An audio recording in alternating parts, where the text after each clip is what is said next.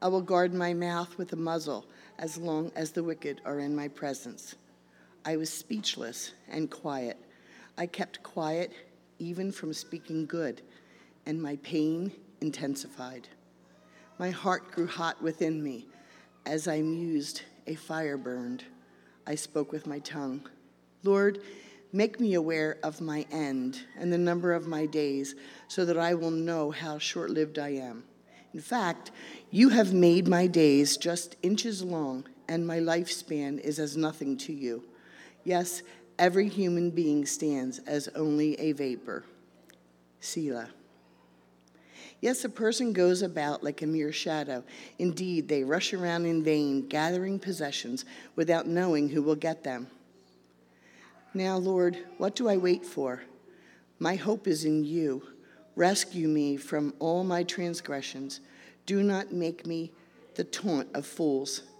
I am speechless. I do not open my mouth because of what you have done. Remove your torment from me. Because of the force of your hand, I am finished. You discipline a person with punishment for iniquity, consuming like a moth what is precious to him. Yes, every human being is only a vapor. Selah. Hear my prayer, Lord, and listen to my cry for help, and do not be silent at my tears, for I am here with you as an alien, a temporary resident, like all my ancestors. Turn your angry gaze from me, so that I may be cheered up before I die and am gone. This is the word of the Lord.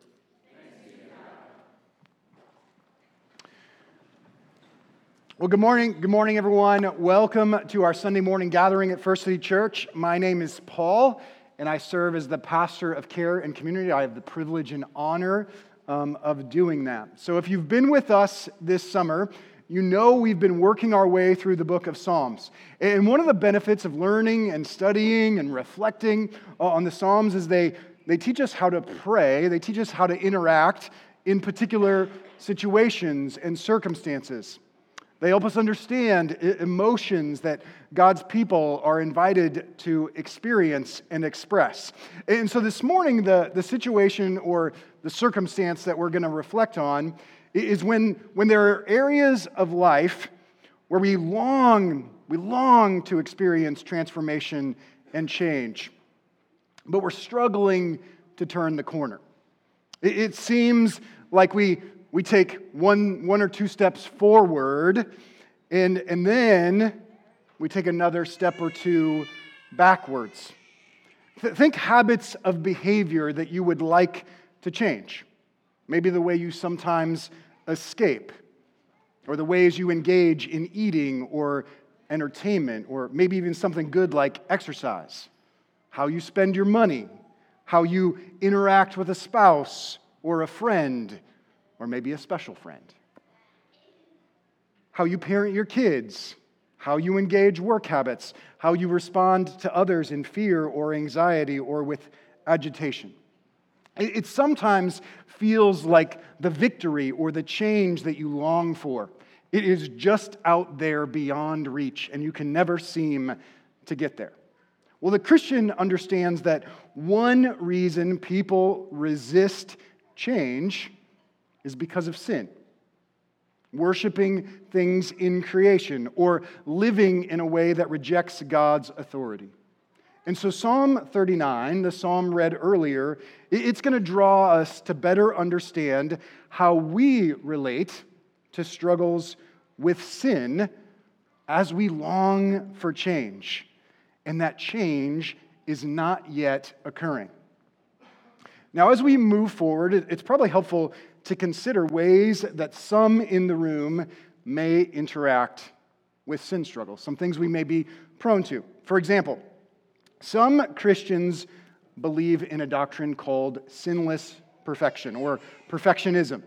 The teaching or belief conveys that because of faith in Jesus or because of the indwelling power of the Holy Spirit, a person can and maybe should become so mature that they no longer struggle with sin.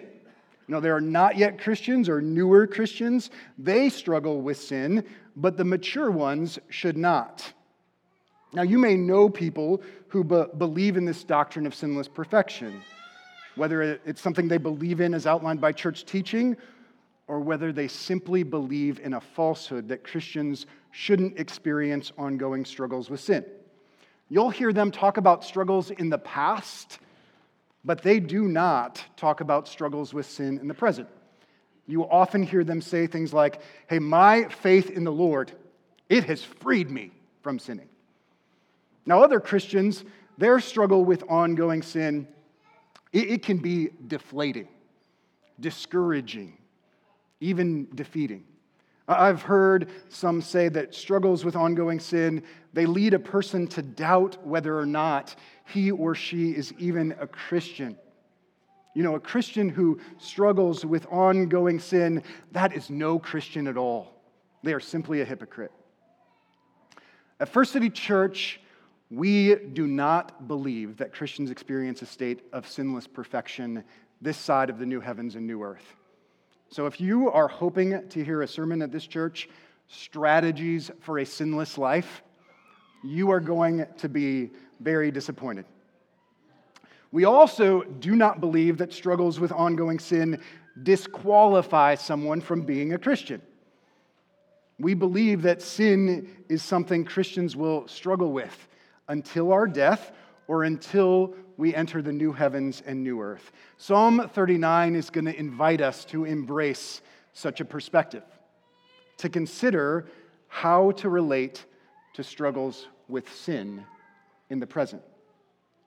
Now, one group I have yet to mention, some of you in the room may downplay the significance of struggles with sin, not because you believe in a doctrine of sinless perfection or because you believe that sin disqualifies you from being a Christian, but because you simply disregard the significance of sin. You have become content with it. You do not long to experience transformation and change. There's a sense that you've made peace with sin. Psalm 39 is going to reject this type of disposition as well. Confronted with struggles in the present, the psalmist is going to express and experience agony and a longing for rescue and redemption. So the title of my sermon this morning is Pleading from the Pit. And our big idea will be when down in the pit, God's people declare they are desperate. So if you have a Bible or Bible app, go ahead and open it up to Psalm 39. As we explore this text, we're going to first consider what it means for the psalmist to be down in the pit, and then we're going to explore what it means for God's people to declare we are desperate when down in the pit. So let's begin with verse 1. I said, I will guard my ways so that I may not sin with my tongue. I will guard my mouth with a muzzle as long as the wicked are in my presence. I was speechless and quiet. I kept silent even from speaking good. So the psalmist is reflecting on plans put in place to avoid sinning with his tongue, guarding his ways, guarding his mouth with a muzzle, avoiding being present with people who may draw him into sinful behaviors, remaining silent. Now, whatever specific sins of the tongue the psalmist is struggling with here, that seems to be less significant. Plans to avoid sin, that seems to be the focus. So an effort that's put in place to avoid sinning, that would seem to indicate that this particular sin struggle is not an isolated incident, but it's a struggle with habitual patterns. You know, some today might call that an addiction.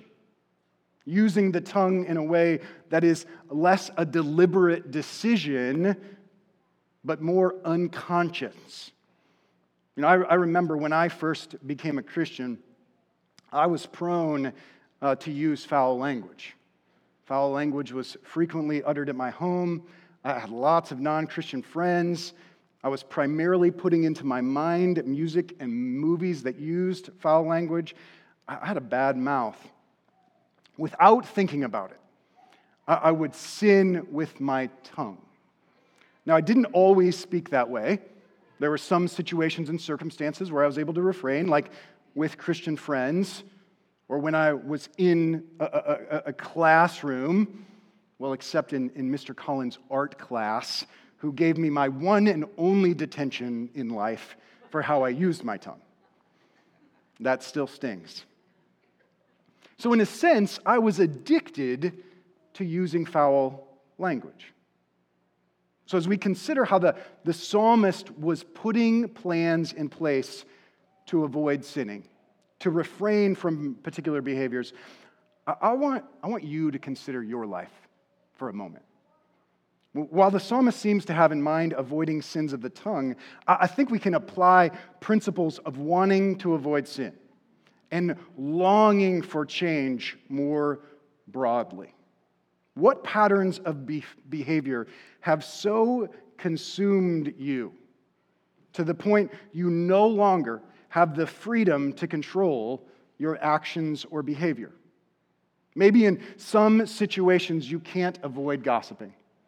You can't avoid talking about politics or sports or Husker football.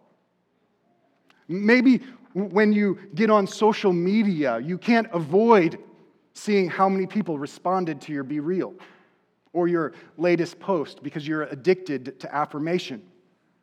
Or maybe as you scroll through a feed or as you listen to others talk about their lives, you can't help but get anxious about what's going on or angry about things that are taking place in others' lives. You see, when you read books on addiction, you find there are many things that you and I can be addicted to. Patterns of behavior that we can't seem to break free from. Addictions to eating or exercise, drinking or drugs, being helpful or being right, self-improvement or sex. The list is endless. You and I can form unhealthy attachments and addictions to all sorts of things. Now, because God's people long to be transformed into greater maturity, and because they hate sin, they think proactively.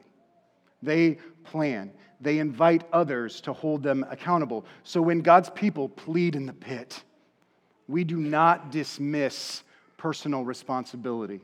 We do not give up our fight against habitual sin patterns. The posture of one pleading in the pit is not a posture rooted in self-pity.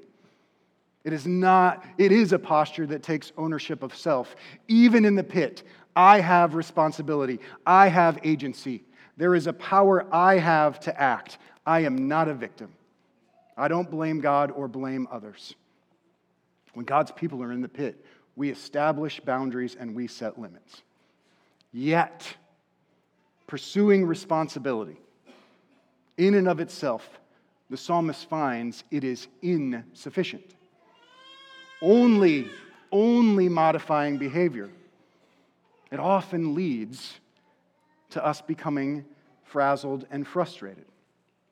Listen to how the psalmist describes his internal response to this self-imposed season of silence in verse 3.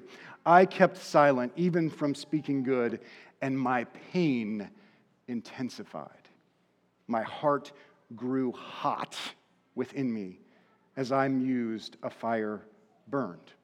Those of you familiar with literature addressing people trying to stop addictive behaviors, you know that when people are trying to stop, they often struggle with things like anger, vengeful resentments, feelings of futility or self-pity, maybe even arrogance and pride and self-righteousness. Stopping a habitual pattern can have dire consequences. This is why many decide it is better to continue to cling to sin or whatever one is addicted to rather than abstain and come clean.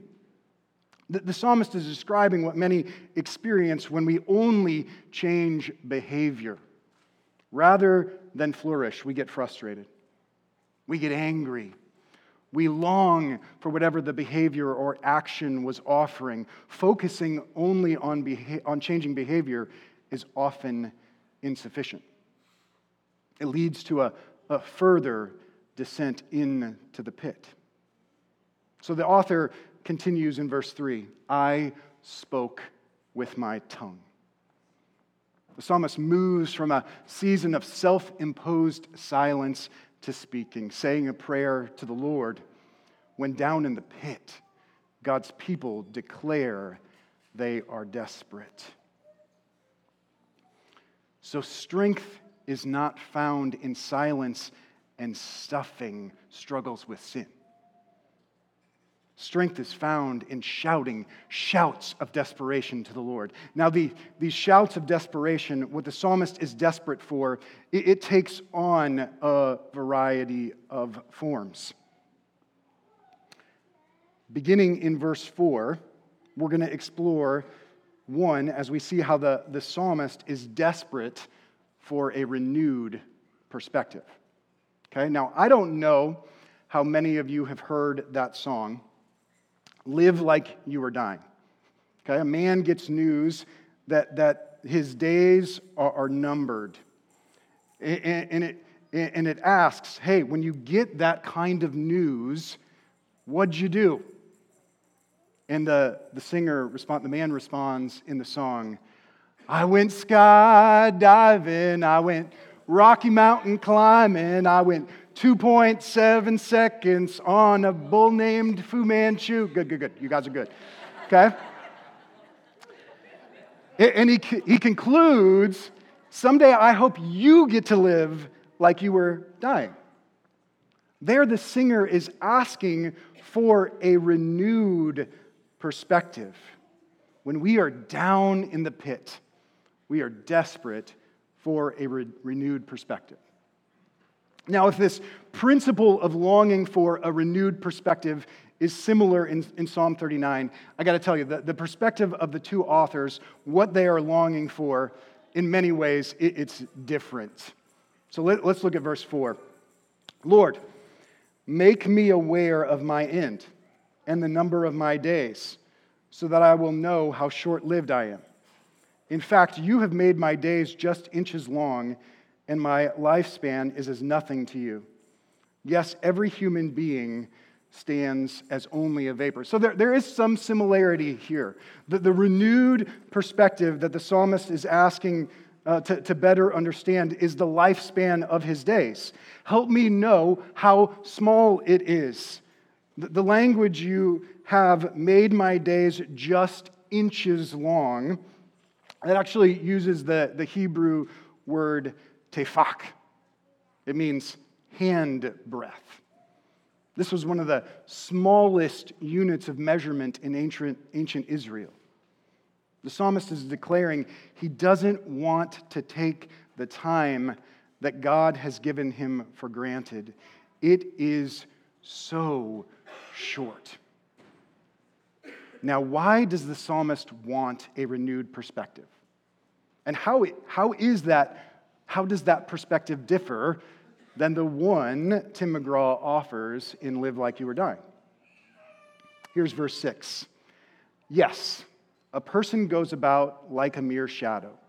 Indeed, they rush around in vain, gathering possessions without knowing who will get them. So in Live Like You Were Dying, the renewed perspective the singer is longing for is that he's not going to live forever. He doesn't want to live like he is never going to die, and therefore avoid taking risks and enjoy living life until tomorrow. Taking this perspective, living like he is dying, it should lead to him living for momentary pleasure, to take some risks, to satisfy self. Sorry if I'm poking at a song that you love. Okay?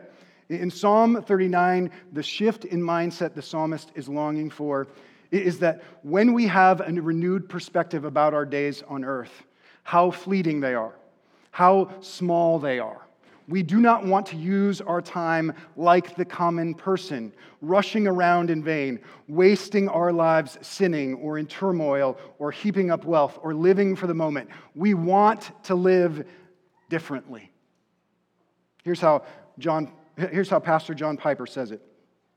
You don't have to know a lot of things for your life to make a lasting difference in the world, but you do have to know the few great things that matter, and perhaps just one, and then be willing to live for them and die for them. The people that make a durable difference in the world are not the people who have mastered many things, but who have been mastered by one great thing. In praying for a renewed perspective, in declaring being desperate for that, the psalmist is declaring he is desperate for a right understanding of how he spends his time on this earth, not being oriented towards gaining greater pleasure. The psalmist wants to spend his days on what is most important on God's timeline: glorifying the Lord, sharing the gospel with others, discipling children to understand what it means to follow Christ in his ways, spending time learning what it means to grow in maturity. When we are down in the pit, we are desperate for a renewed perspective. So in reflecting on the limited number of days, the psalmist is not longing to live for momentary pleasure. Nor is he describing the futility of his days like the writer of Ecclesiastes. Instead, he's expressing, I don't want to spend my limited days in futility. Later on, in verses 9 through 11, we read how the psalmist recognizes how God's purposes and plans, they are at play in the days of his life. Our days, they are not futile. But we can spend our days in futility. When down in the pit, God's people declare they are desperate for a renewed perspective. So let's move from there on to the second thing we see the psalmist declare he is desperate for. And we see in verse 7, he is desperate for rescue. Now, Lord, what do I wait for? My hope is in you. Rescue me from all my transgressions. Do not make me the taunt of fools. So the psalmist here is demonstrating a posture of surrender. I can't save myself in this struggle. Behavior modification, it is not enough.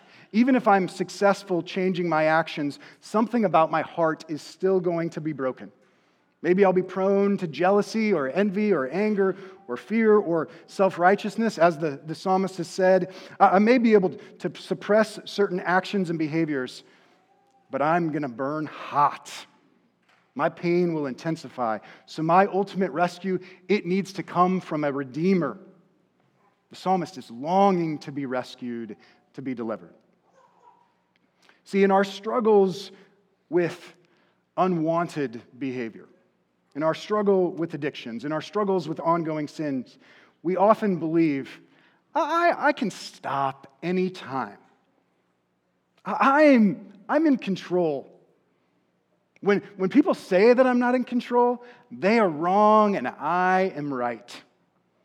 In pleading for rescue, the psalmist is acknowledging those things aren't true. I am not in control of my circumstances. There is a way that I am powerless to change.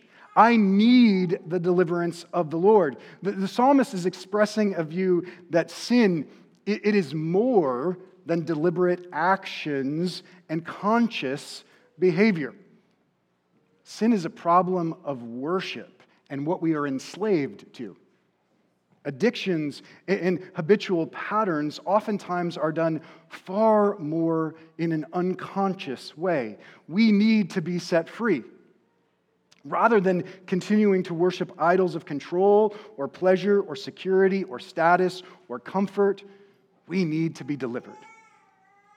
See, in the Gospel of John, Jesus declares, I am the vine, you are the branches. The one who remains in me and I in him produces much fruit, because you can do nothing without me.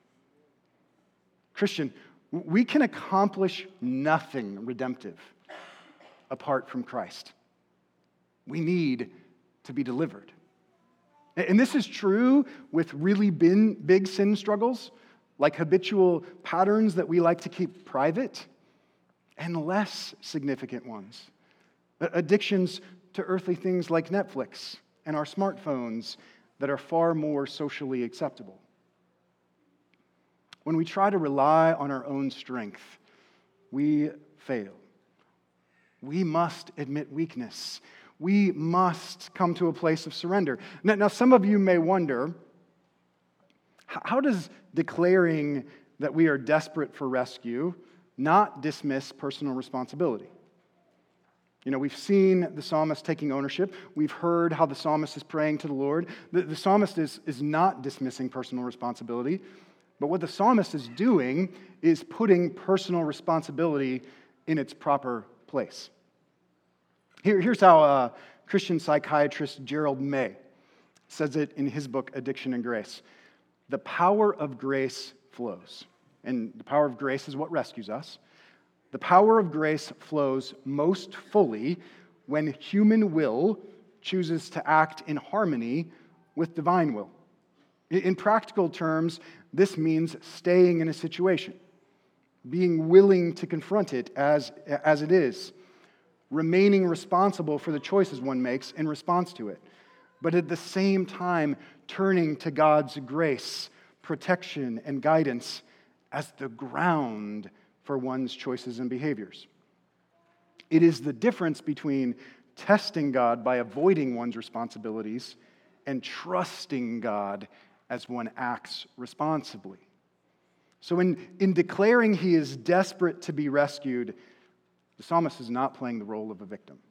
Testing whether or not God will act, in turning to prayer and in pleading for rescue, the psalmist is trusting God will act. God will care.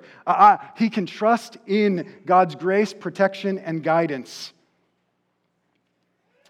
So some of you think that your current state of struggling with unwanted behaviors, or your current state struggling with sin or addictions, struggles in marriage, struggles in parenting, whatever struggles come to mind, you think it is because you're not strong enough. Like you're not taking enough personal responsibility. And I do think that is true for some of you. But for others, it's not that you're not strong enough. It's that you're not desperate enough. You won't plead for help. You won't declare you are desperate to be rescued. You give up on the Lord when down in the pit, God's people persist at declaring they are desperate. Now, if you're with us this morning and not a Christian, maybe you have never pleaded with the Lord to be rescued. Maybe you're longing for change and transformation. You're longing to be set free. Maybe trusting in self. You've been trusting in your ability to change and refrain. And maybe this morning, as the psalmist says, you're burning hot. Your pain is intensifying. Maybe you have never cried out to the Lord to be rescued, and you're being provoked to that end this morning. You're down in the pit. Will you continue to trust in self, or will you declare you are desperate to be rescued? See, when down in the pit, God's people declare they are desperate, and that desperation takes the form of declaring the need for a renewed perspective and the need to be rescued. Now let's explore a third thing the psalmist declares. Psalm 39 concludes, "Hear my prayer, Lord, and listen to my cry for help. Do not be silent at my tears, for I am here with you as an alien, a temporary resident like all my ancestors. Turn your angry gaze from me so that I may be cheered up before I die and I'm gone." So I've labeled this desperate for relationship, but I think this is less the psalmist being desperate for relationship, but more experiencing how desperation can be experienced or expressed within relationship. Okay, let me explain. You may read or hear the conclusion of this psalm, and you kind of feel like it ends on a bit of a downer, like it's a bit incomplete. The psalmist understands because of the presence of indwelling sin, God should turn his face away. We have no business expecting God to look at us. We are filthy and dirty. It seems the psalmist is vacillating between longing for relationship with the Lord, hear my prayer, Lord, and listen to my cry for help, and longing for the Lord to abandon him. Turn your angry gaze from me so that I may be cheered up again. An alternate translation, the English Standard Version says, turn your gaze from me that I may smile again. So the conclusion seems it isn't so much a plea for something comprehensible, but a plea experiencing real and raw relationship with the Lord that can sometimes, a plea in desperation, can sometimes be confusing or incomplete or maybe even incorrect. The reader gets a peek into what that looks like. And that may be puzzling and perplexing to many of us. And maybe that should be.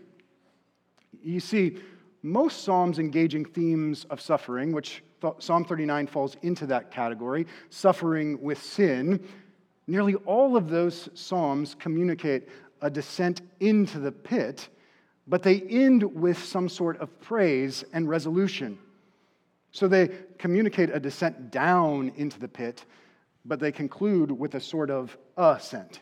For example, Psalm 13, a psalm expressing sadness and sorrow and feelings of being abandoned, concludes, but I have trusted in your faithful love. My heart will rejoice in your deliverance. I will sing to the Lord because he has treated me generously. Psalm 70, a psalm calling on the Lord for help and rescue, it concludes, I am oppressed and needy. Hurry to me, God. You are my help and my deliverer.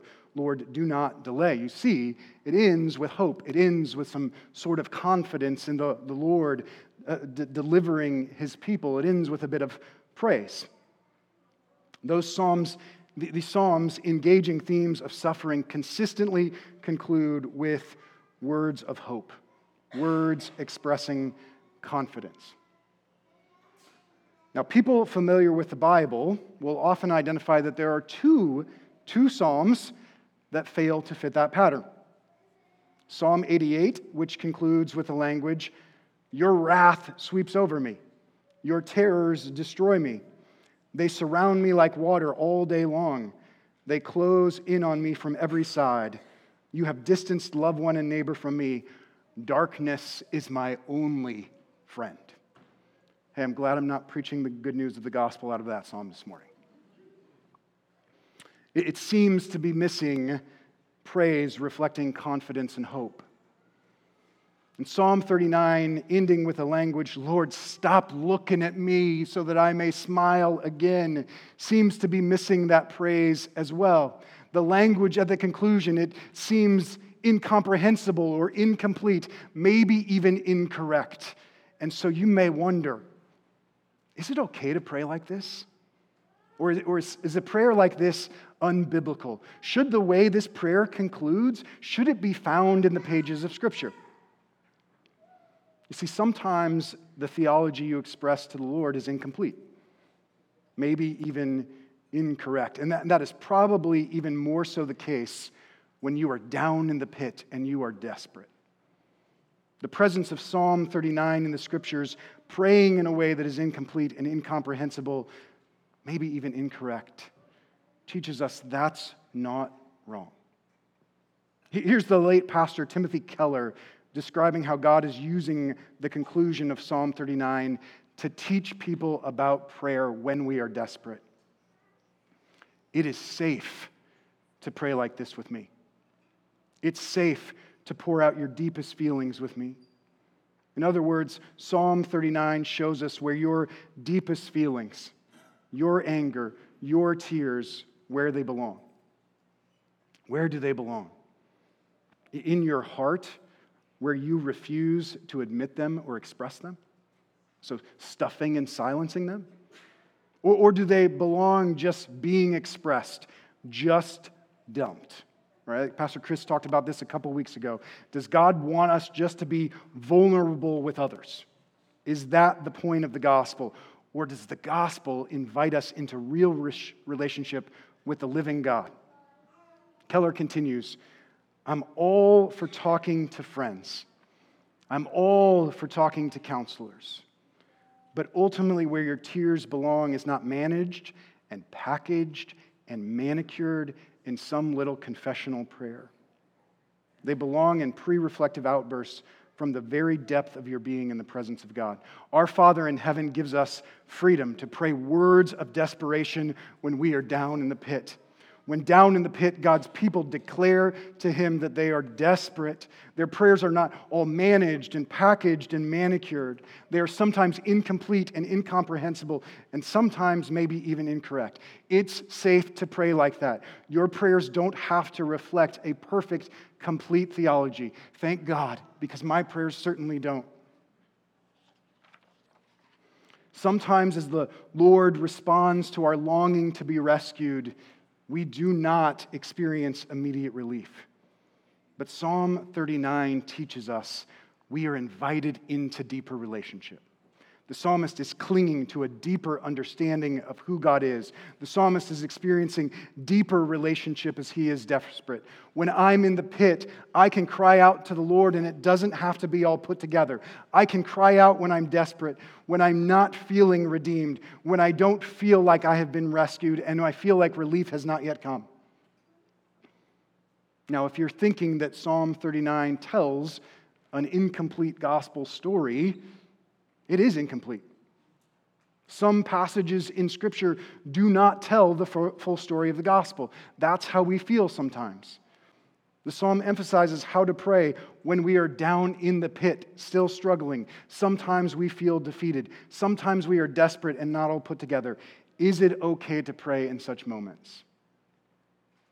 Psalm 39 teaches us it is. Psalm 39 is a bit of a cliffhanger. In and of itself, it tells the story of someone suffering with sin. There certainly is some redemption and some deliverance in how the psalmist is honest about his pain and trusting God to rescue. He is at a place of surrender, longing to be delivered. But Psalm 39, it also points to something to come. The shouts of salvation that will be expressed in the next psalm, the very next psalm, Psalm 40, what we will explore next week. And it points to the redemption you and I have in Christ if we have surrendered to Him, and a day when you and I will see God face to face, when He will not turn away and we will smile. In some ways, the conclusion of Psalm 39, it may be well placed if we preached a sermon on Good Friday, when Jesus descended down into the pit of death. So in that vein, let's conclude demonstrating how Psalm 39 points to that descent into the pit. The final moments of the death of Christ are recorded this way in the Gospel of Matthew. From noon until 3 in the afternoon, darkness came over the whole land. About 3 in the afternoon, Jesus cried out with a loud voice, Eli, Eli, lema sabachthani. That is, my God, why have you abandoned me? See, the Scriptures teach us that Jesus never sinned, but He became sin. He took on the sin of people like you and I. Jesus took on the disposition of one who did not smile in God's presence. He took on the disposition of the outsider, the one who felt abandoned and rejected because of sin. In Christ, the plea for God the Father to look away from sin, it's honored. But the longing for the Father to look away, that I may smile again, that one is dismissed. Christ did not smile, so you and I can. He rescued and delivered us from our indwelling sin so that we don't have to rescue ourselves. We don't deliver ourselves from the pit, and we no longer wait to be rescued. We know we have been rescued. We know we have been delivered, and that produces big smiles with satisfaction and delight. Now, if you're struggling with that satisfaction and delight this morning, and you are in Christ, If you're feeling defeated by some struggle with indwelling sin, some pattern that you can't seem to get set free from, you want to turn the corner and it just doesn't seem to be happening, Psalm 39 invites you to remember when down in the pit, God's people declare they are desperate. As we are desperate, may we declare our need for a renewed perspective and that we are desperate for being rescued, and may we long to experience deeper relationship with Him.